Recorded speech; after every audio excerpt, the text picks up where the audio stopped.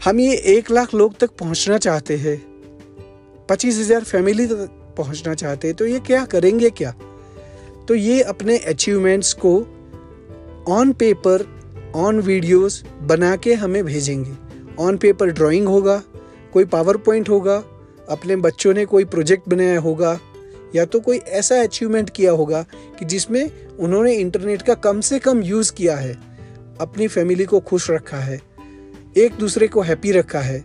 घर की 4 दीवार में बंद थे जब लॉकडाउन में, तब उन्होंने क्या किया है, दादा दादी के लिए क्या किया है। अगर ये सब मैसेज हम कलेक्टिवली एक दूसरे को दिखा सकते हैं वीडियो के माध्यम से, हम सब के वीडियो एक साथ अपलोड करेंगे, जिससे एक दूसरे उसको देख के बहुत खुश हो सकते हैं। तो क्या हम ये खुशी को मिठाई की तरह बांट नहीं सकते?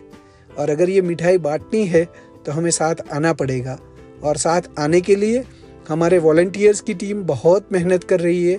तो आप भी उनको सहकार कीजिए, आप भी साथ में जुड़िए, वॉलंटियर्स बनिए, एक रिस्पॉन्सिबल पेरेंट बनिए और हमें सहकार दीजिए। धन्यवाद।